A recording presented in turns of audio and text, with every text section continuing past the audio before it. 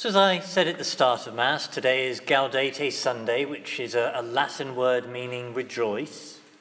And the reason the Church calls on us to rejoice today is because we're nearly there, that the coming of the Lord is at hand, as we heard in our second reading. There are many problems we can have in life, many things that can weigh us down, but the coming of the Lord is the remedy to all of these. He is the one who brings strength to our weakness, who gives grace and new life when we're feeling dead and despairing. The coming of the Lord is truly something to rejoice in. But for that coming to have an effect in us, for that coming to really cause joy to be fully embedded in us, we need to be ready for him to come. And we had an illustration of that in our gospel text where we heard St. John the Baptist. And St. John the Baptist, do you remember, it was his role to prepare the way for the Lord, to prepare the Jewish people to be ready for the coming of the Messiah.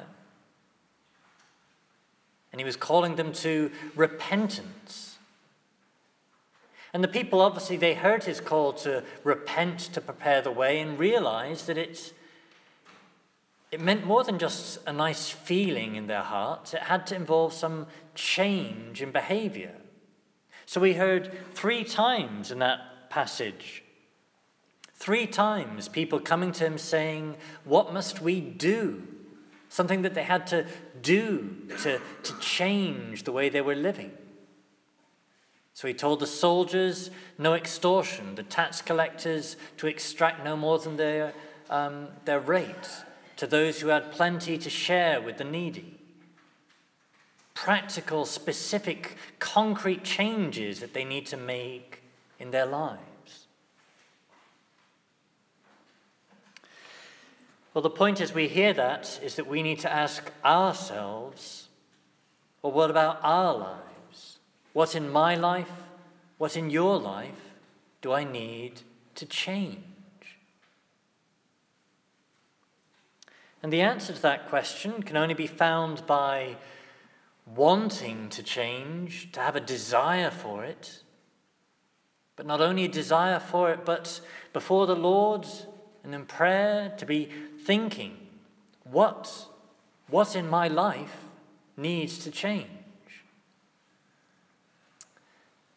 So inside your newsletter, as in every Advent and Lent, there's an examination of conscience sheet to help you think through things. But it's only when my desire to change meets the power of the Lord that a change within me becomes possible. And when it does, then that is truly something to experience, is something to rejoice.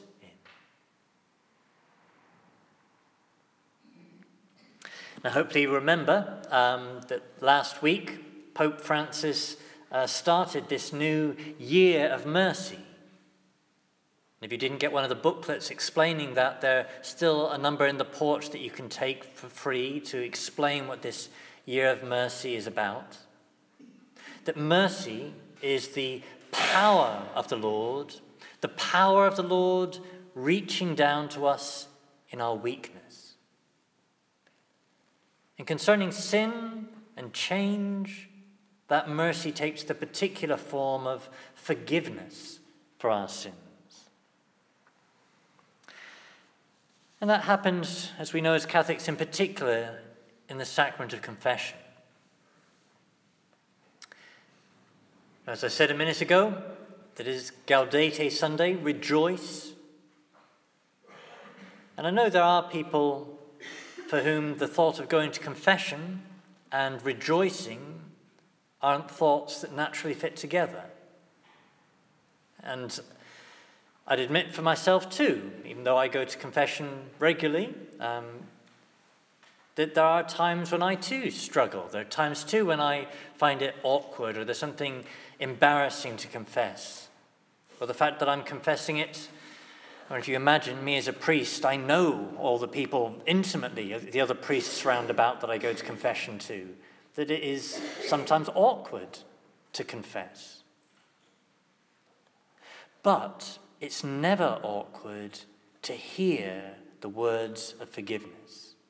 It's never awkward to have the priest say to me the words of Jesus, "I absolve you of your sins." And we need to hear that. We need to hear that we are forgiven. And the sacrament of confession, it's not just about hearing it, but actually making it real. So the priest doesn't just tell you that you were already forgiven, but actually in that sacrament, he causes the forgiveness. That this is what the sacraments do. Our Catholic faith tells us that they contain grace. They are instruments of grace. They cause grace. That a forgiveness happens, a forgiveness becomes effective that wasn't there before. And my key point to you today is that although confessing can sometimes be awkward, receiving forgiveness is never awkward. And hearing those words of forgiveness, likewise, is always something to rejoice in. So Pope Francis, who's inaugurated this year of mercy, he tells us himself about how he goes to confession because he knows his need to experience the mercy of God. As he said in his recent letter, how good it is, how good it feels to come back to him whenever we are lost, to encounter him and know the joy of the encounter with the Lord in that way. So to sum that all up, this year of mercy that we're being given by Pope Francis, it connects joy and forgiveness and confession. So let's rejoice that the Lord is at hand. And like the people who came to St. John the Baptist, let's think about what needs changing in our lives. Let's experience the joy of that forgiveness by coming to him in this year of mercy, in this Advent season, in this great sacrament of forgiveness in confession.